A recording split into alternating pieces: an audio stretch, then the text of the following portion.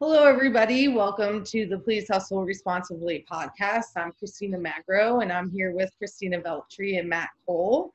And we are here to give industry folks better tools to advocate for themselves within and with outside of the workplace. So today we're really excited. This is our first podcast episode of 2021. So we are going to start the year off with a topic that's very important to all of us, and that's accountability. But before we get into accountability, I just want to check in with Christina and Matt. How are you guys doing today? I'm good. Just hanging out, house sitting for some friends who are out of town, and taking care of their plants, which is very nice and relaxing, and getting ready for the holidays. Nice. Yeah. How are you doing, Christina? I am good as well. As you can probably see, I am in transit right now, so I'm on a little road trip in the car. But other than that, I'm, just trying to take care of myself during the holiday season. Well, I'm happy to hear Magro, that. how are you doing? I'm doing okay. Just hanging in there. Took a lot of good mental notes from our last podcast with DJ and really trying to do some things that he said, like, why wait until the new year to change some stuff? Why not make some small steps to do that now? So that's what I'm currently doing. Trying to spend as much time with my puppy as possible. And so I'm extremely excited about this specific topic that we have today. And I'm very excited to have Emily and Molly with us today to talk about some things, shine a light on their organization. So hello, Emily. Hi, Molly. How are you doing today? I'm doing well. Yeah, doing pretty good. Excited to be here. Thanks for being here virtually with us. We're really excited to have this conversation. But before we kind of get into CHADD and what it is that you guys do, Emily, do you mind introducing yourself? Yeah, for sure. Let's see. My name's Emily McCoy. I use pronouns they and she. I am a mental health clinician. Currently, I work in private practice, but I've worked in the service industry for a good portion of my life, both prior to being a clinician and at the beginning of my career. And I work with CHADD as a mental health consultant and also as a database supporter. Great. Molly, how about you?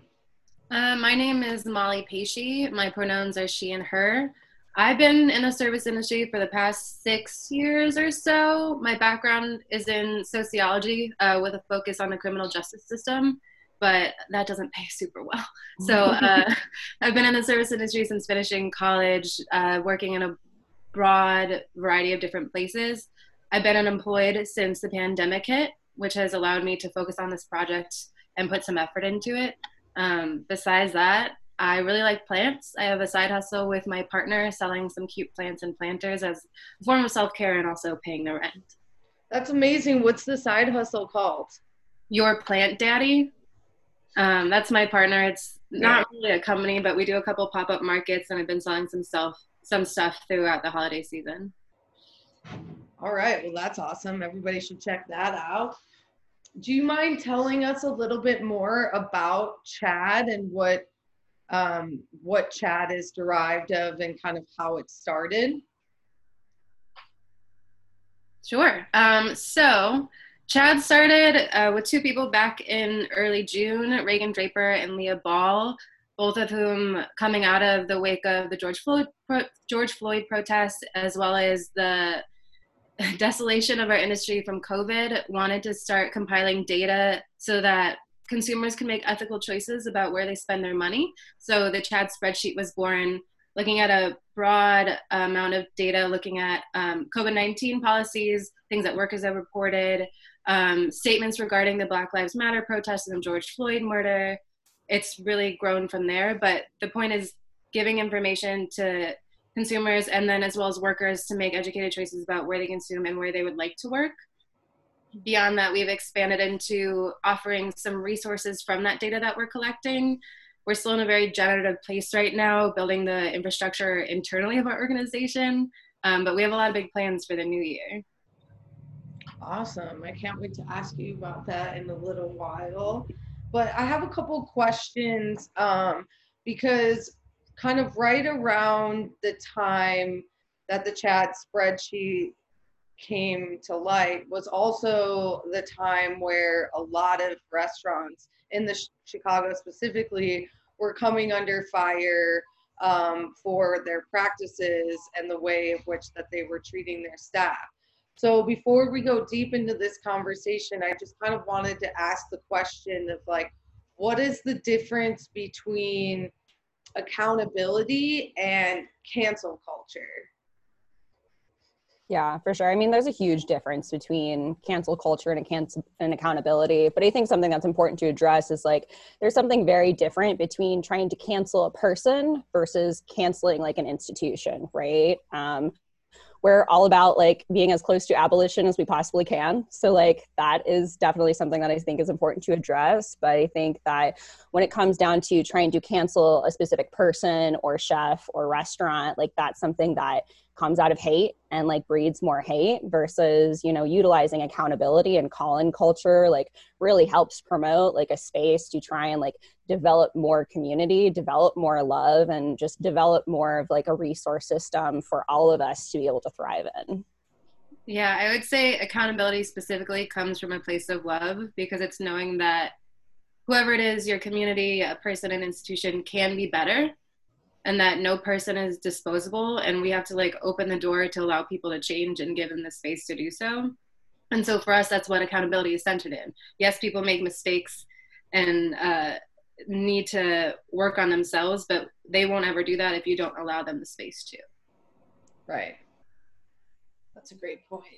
So this podcast is all centered around like giving employees the tools that they need to be better advocates for themselves. So we're going to ask you kind of like employee related questions to give like folks advice. So say that I'm an employee and I want to speak up about like the injustices happening within my workplace. Like, how do you recommend that I start that conversation? Or is that something that somebody just reports to you and then you start the investigation, or how does that work?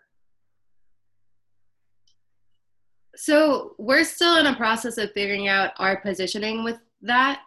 We definitely get horror stories from people all the time. And sometimes people just want to vent. Sometimes people want actionable steps. The best advice we can give right now is to document the instances of abuse or violations. If there's any conversation about that with superiors, make sure it's via email and not verbal. And then find power in your communities and your coworkers. In terms of steps we take, we're currently working on compiling some legal resources with a law firm.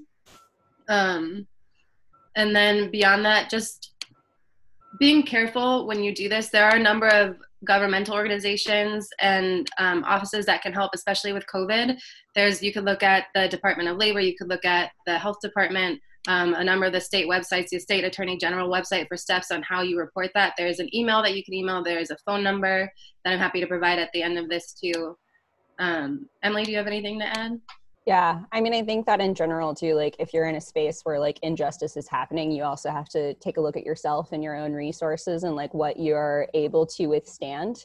I think that there's a huge culture in the hospitality industry of like loyalty and like pushing through, and that like, you know, we get these like badges of honor for like these like things that we're willing to put ourselves through. So I think that it's important to like always make space for ourselves to ask ourselves this question of like, where is my line? Like, has that line already been crossed? And like, do I have the resources to be able to remove myself from this space? And if the answer is yes, like strongly considering what other resources that you have to support yourself. And beyond that, if you don't have those resources to remove yourself from that space, something that we're also working on is providing other resources. So if you're working during COVID-19 in a place that's not offering healthcare, and you can't afford the marketplace, we have a number of resources where people can find affordable clinics or a step-by-step process of walking through the Medicaid application. So there's like secondary resources for dealing with the situation as well. Okay, that's great. And then all of these things that are referenced, we'll put in the info below this so that you'll have all of the sources that you need in the websites of which that we're referring to during this. So another question that I have is, say you're on the other side of these things, and I am a business owner and I have essentially been canceled. What advice could you give somebody who's on like a journey of redemption? And then do you feel like there is a line that is crossed where redemption will not be tolerated anymore? It's a tricky question, especially that second part. I mean, I think that, again, there's a huge difference between talking about people versus talking about institutions, again. But in general, like, as far as like, you know, is there a line or not? Like, that's not something that I can speak to for anybody but myself. And I think that that definitely comes down to an individual and an individual's right to kind of decide where that line is for them. I don't know if you have anything to say on that specifically, Molly. Absolutely. What I noticed, especially back in May and June, when a lot of restaurants were being canceled, people approached it different ways depending on their identities and experience within the industry and how they were treated, versus me being like a white cis woman. I had a very different experience. And so I have the mental space and capacity to hold space for people trying to change. In terms of advice for people seeking redemption, something that one of my favorite educators and activists in the industry says a lot, Ashton Berry, is you have to hold space for the offering, and that sometimes self-work it's really hard. And something like this, being canceled, being called out or called in a public way, you have to see it as an offering of space to change, to grow, to become better, and you have to be willing to receive it. So being open to receiving that kind of thing is very, very important, and that would be the building blocks of that journey to redemption, I would say. You have to be able to hear what your community is saying without taking a huge hit to your ego or feeling so personally attacked that you can't work through it. For sure. And it's a difficult process because obviously, like, a lot of what we're talking about as far as like oppression or abuse that happens within the industry is the result of a cycle. So a lot of the times, like, we can find ourselves like implementing the same abuses or oppressions that were like used against us early in our careers. And so I think like a big step in trying to figure out like how to start going down that road of redemption is to consider your own story, to consider your own things that you were exposed to, and try to honestly ask yourself, like, are you engaging in that cycle? And like, what can you do to try and prevent that cycle from continuing? Right. You're responsible for your own healing, even if you weren't, trauma is not your fault, but you're responsible for your healing. Sure. That's great advice, because like, how many times have we had a superior above us that just did the same things because that's the only way that they know, or that's the way that they have learned, or that was the way that they were trained. So it's just a cycle of just repeated behavior. And sometimes they don't even realize that they're perpetuating. I would also say the structure of restaurants specifically, especially in back of house, is designed that way. You know, the militaristic style of you don't question, you just say yes. You're not able to question or fight back, or if you do, it's usually a trauma response. Fight or flight or fawn, whatever it is. There's not space to like process the trauma that you just experienced so that you can move away from it in a different path. That being said, I've worked with people who I've seen literally go through the journey of like being someone who perpetuates trauma, stops it in the track, goes to therapy for themselves, and then like as they're working, I can see them grow and like see them catch themselves from that. It's possible. It's very possible and doable. Absolutely. Matt, do you have anything to add about that? Well, I was just going to say, I mean, Emily was talking earlier about like the badge of honor kind of aspect of it. And it is such a thing. And like chefs that I've worked with and respected and, you know, people that I know working in the back of house look at it as this kind of thing. It's like, well, I did this, and, you know, this is what it is. This is who we are. You know, you get the pans thrown at your head, you get the yelling, you get the screaming. And, you know, I think what everyone it's kind of realizing now is that, you know, we're working to build better platforms for people to move forward in their career and not repeat the cycle over and over again. And I was just like, I was thinking a lot. I was reading an article about David Chang last night about someone responding to his memoir, and how talking about how he's editing out his past and just kind of being like, well, I wish I would have acted like this, or I wish I would have done this, without actually acknowledging the trauma that he caused to people. And, you know, I think it's great that he's trying to work past and recognize the fact that he has done these things, but he still needs to make room for people to, you know, have the feelings about the things that he caused for them. He can't just be like, well, if I were a better person, I would have done it like this. Anyways, it's in my book, so this is all history now. And it's like, it's not the situation, you know. And I agree that like back of house has had a long history of toxicity that needs to be continuously worked through. Absolutely. And, you know, I'm sure like for David Chang, he would like to just erase that past and move forward. Oh yeah. But I mean, you can't, like, I feel like that doesn't help him as a human being either, to just kind of not like, to just move forward and not really acknowledge that, like, yes, I was a part of that chef culture. I did perpetuate the problem, but now, like, I'm going to use my platform to try to reverse the cycle. Yeah. You know? Well, I'm sure it helps the ego a bit to be able to be like, well, I recognize it now, but, you know, it doesn't change the fact that for 10 years he was a tyrant. And I mean, the thing that was going in line with this was the history of like food writing going with it as well, and how it's kind of glorified this like bad boy rock star chef lifestyle while also emulating it. And they were talking specifically about Peter Meehan in regards to David Chang and his time at Lucky Peach, and how he's recently been let go from his job at the LA Times because of similar kind of like trauma that he's caused people. And it's just that the like chef auteur genius archetype is not really so accessible anymore. And I think that accountability is like such an important aspect in breaking down that and moving towards a better and kinder workspace for everyone, you know, one that doesn't promote burnout and self-harm and self-medication and just like continuous tear down and hurt, and one that like promotes like building people up and supporting them. Work-life balance, you know. Yeah, what the fuck is that? For sure. Well, I think there's an important point too in that, just like as far as accountability goes, is like you can't have accountability without an apology. Mm-hmm. Like saying like, oh, you know, like I'm going to do this different, or like, this is what I would have done different. Like that is an accountability. Sure. Like that's like a portion of it, right? Is being able to problem solve and evaluate and like figure out like new things to do, but without like having like a clear, direct apology to like those that have been harmed, like you can't even really begin. Like that's the foundation of accountability for sure. Yeah, especially I think for us specifically, we focus on transformative justice principles, and acknowledging the harm you've done is the first step you have to take in terms of your journey of redemption or repairing the harm. Like you have to, otherwise you're not starting on a strong base. You're starting here. Well, what are some other things? Would you all say that like? Oh, go ahead, Matt. I was just going to ask you, like, do you think that accountability is kind of like an all the way kind of thing? Like you're not really holding yourself accountable if you don't take all of these steps through it. Like if you brush through the apology without actually apologizing, like you're not really holding yourself accountable, right? Or I mean, it's one of those things where like language is construct, right?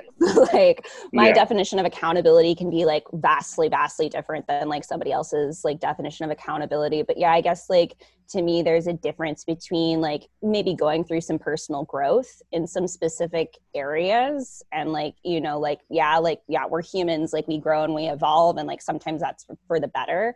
But when it's coming down to like being accountable for actions, I think that there's like a couple of really important things to engage in. And I don't know, Molly, if you wanted to speak a little bit more about like what that like looks like.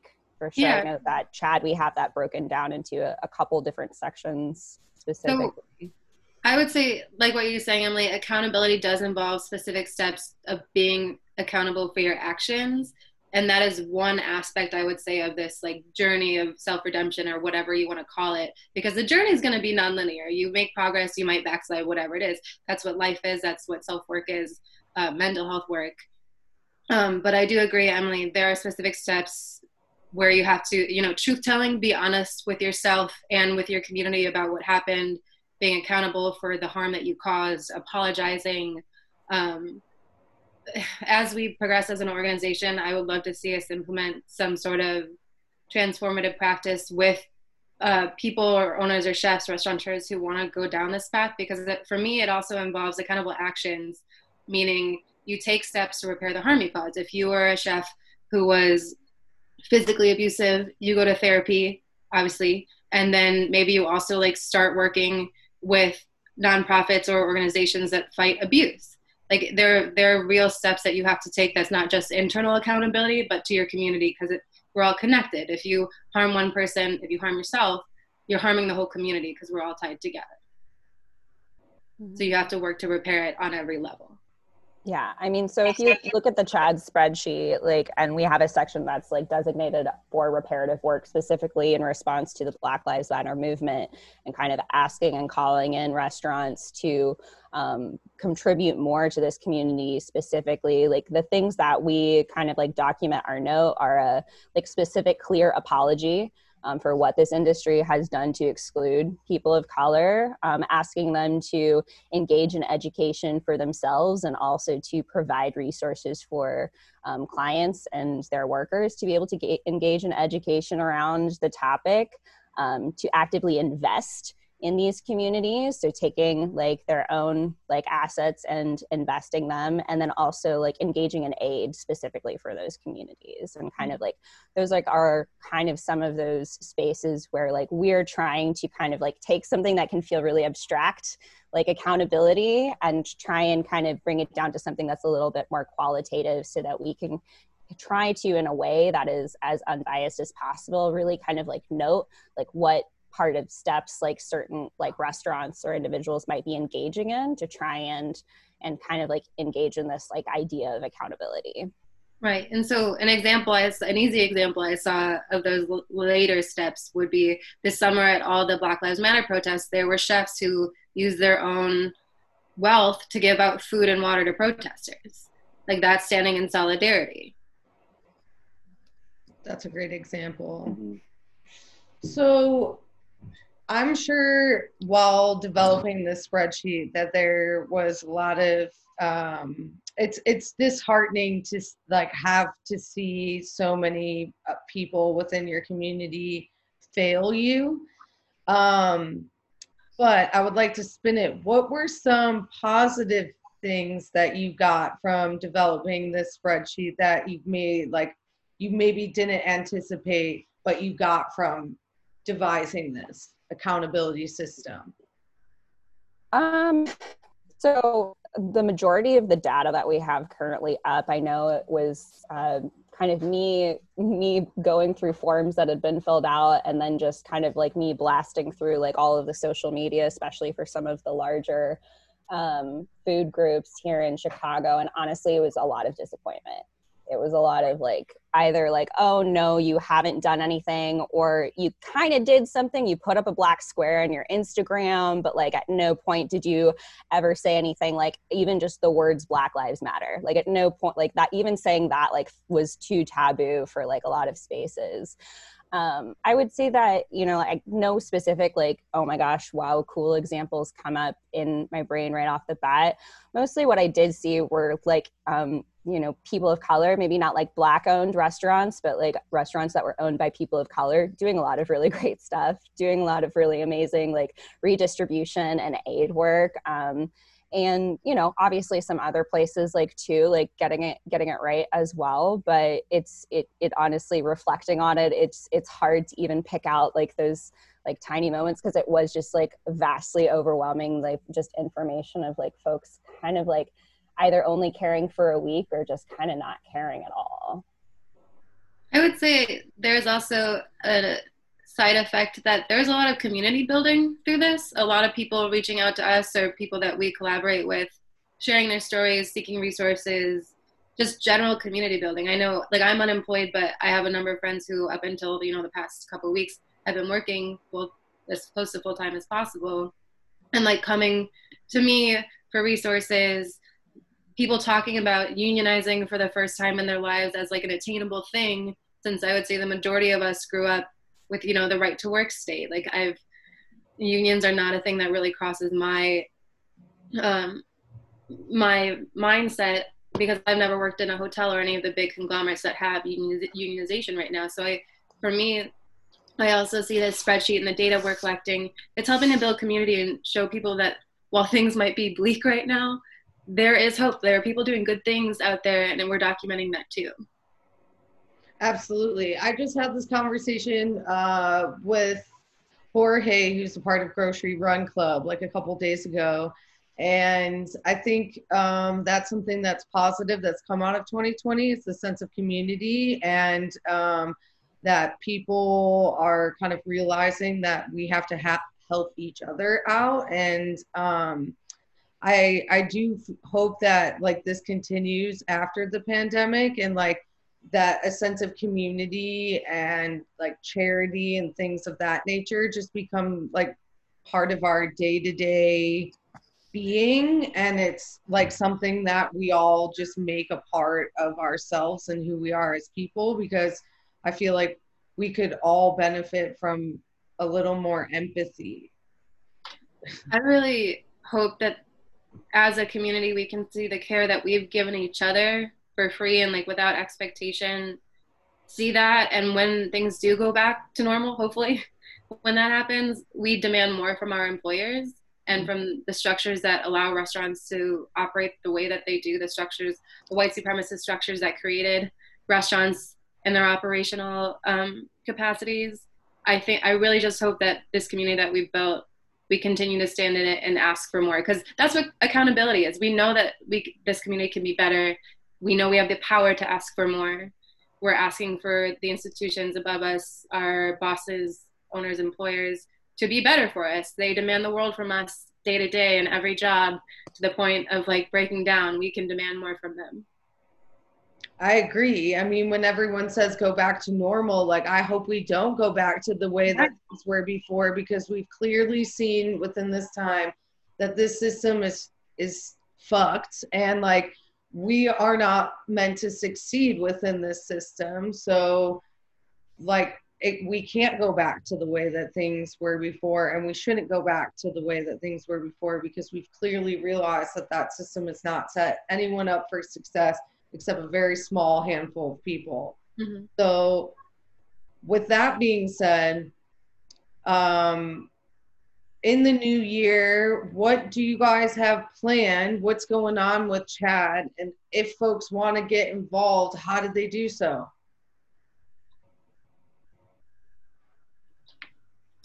So like I mentioned, we're still kind of in a generative stage. In the new year, we're hoping to formulate a campaign. We want to partner with and build trust with other organizations in our communities to continue our work, expand the voices that are heard.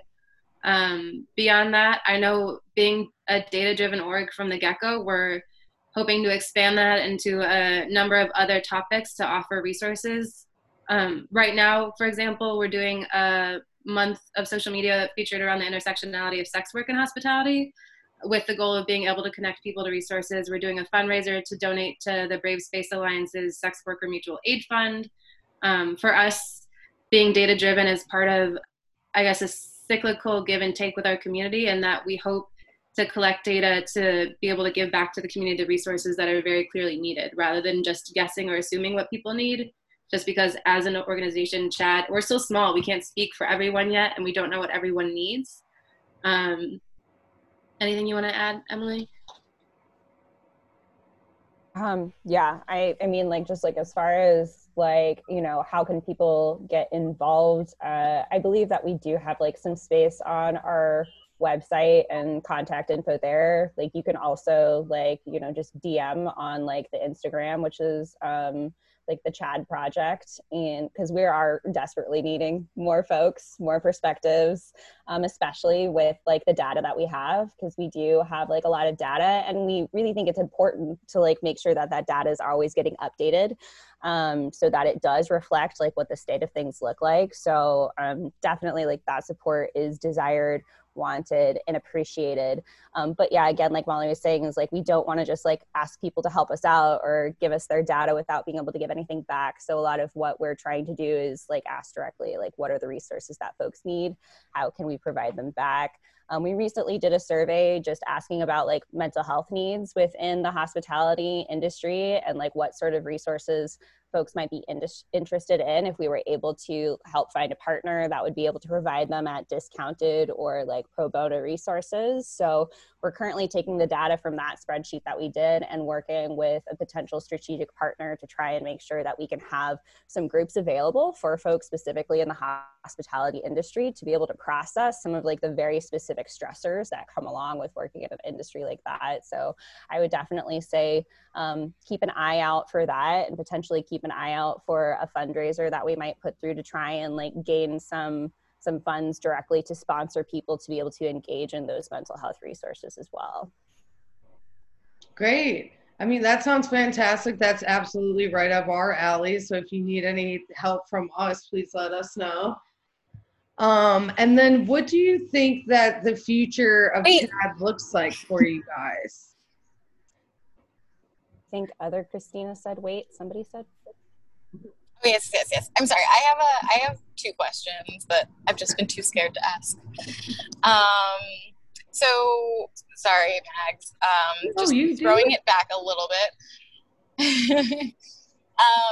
So I think that discussing like the reactionary responses to situations that businesses have had, like obviously we'll see the ebbs and flows of like people either being called out or called to action. And I think that like this time of COVID has been a really clear response that like people will change, but then like you slowly start to go back to your old ways. Do you have any suggestions of like how to kind of reel people back in and remind them of like what they were working for initially and like keep that focus? Are you speaking on the workers or for employers who are trying to make better changes? I think for employers, but also like how employees can, I think that it's more like the employees that recognize that things are starting to change because they have more of that 360 vision of like what's going on in the world and what's going on in the workplace, whereas like a lot of times employers are very focused on the success of the business, which is completely understandable. Yeah. Honestly, unions. Like I would say employers need to be open to unions and realizing that it's been demonized, but the hard statistics show that unions help business. Like they help retain employees are happier, they make more money. Like it's a scary thing for a lot of business owners to hear, but being open to a unionized workforce would be one of the best and biggest things. I think workers themselves would be happy with that as a first step too. And I know for us as an organization, unionizing and getting more people in the union is going to be a big push for us in the new year. I think that, like in addition to that, in kind of a similar way of like, if, union isn't currently accessible at this exact moment, a lot of it is about like in the moments where people are like saying like, here's what we want to do, here's what we want to change, and like already have that momentum, is like really getting it documented, like being able to draft like, well, what are like the mission statements for like this restaurant? Like what is this like social contract that we're trying to adhere to? And so that if we notice that like something is starting to happen where like, oh, like, whatever it is, like, oh, we're going to like put everybody's like health, like, first, we're not going to schedule people for clopens anymore. Like, and then they start scheduling people for clopens, like being able to go like, hey, like, this is something that you said that you weren't going to do. And this is why you said you weren't going to do it. Like, let's talk about it. Like now that it's happening again. That's a great idea. So having employers kind of create their own vision for the business that they want to be. and being transparent about it with their workers so that their workers can hold them accountable. Right. Yeah, I love that, but I also think it's so hard because a lot of times, like, it seems like businesses purposely make things quite vague so that they have that flexibility to go off of their words. Yeah, and vagueness just like isn't love, you know, like in any sort of communication, right? Like clear communication is like the most loving communication, and I think it's important to like to try to, as much as possible, right? Like as an employee, like you only have so much power, right? But like to be able to point that out in that process of like, this is vague, this doesn't mean anything, like this isn't you being kind to me or loving me right now. Yeah. And then the other question I had goes back to what you were saying earlier about like accountability being, I mean, like a sign of love and trying to help people be better. And I think that the thing that initially I thought of is like, at what point does somebody who is trying to help somebody by holding them accountable and bettering them call it quits, because it's really just like harming them to put in that emotional and mental energy. Yeah. I mean, I think that that's like a huge thing for just people in general, trying to like know ahead of time what their boundaries are. But like something that I talk to people about all the time, right, is like at the end of the day, like the only person that you can control is yourself. You can't control other people. You can't like force other people to do things.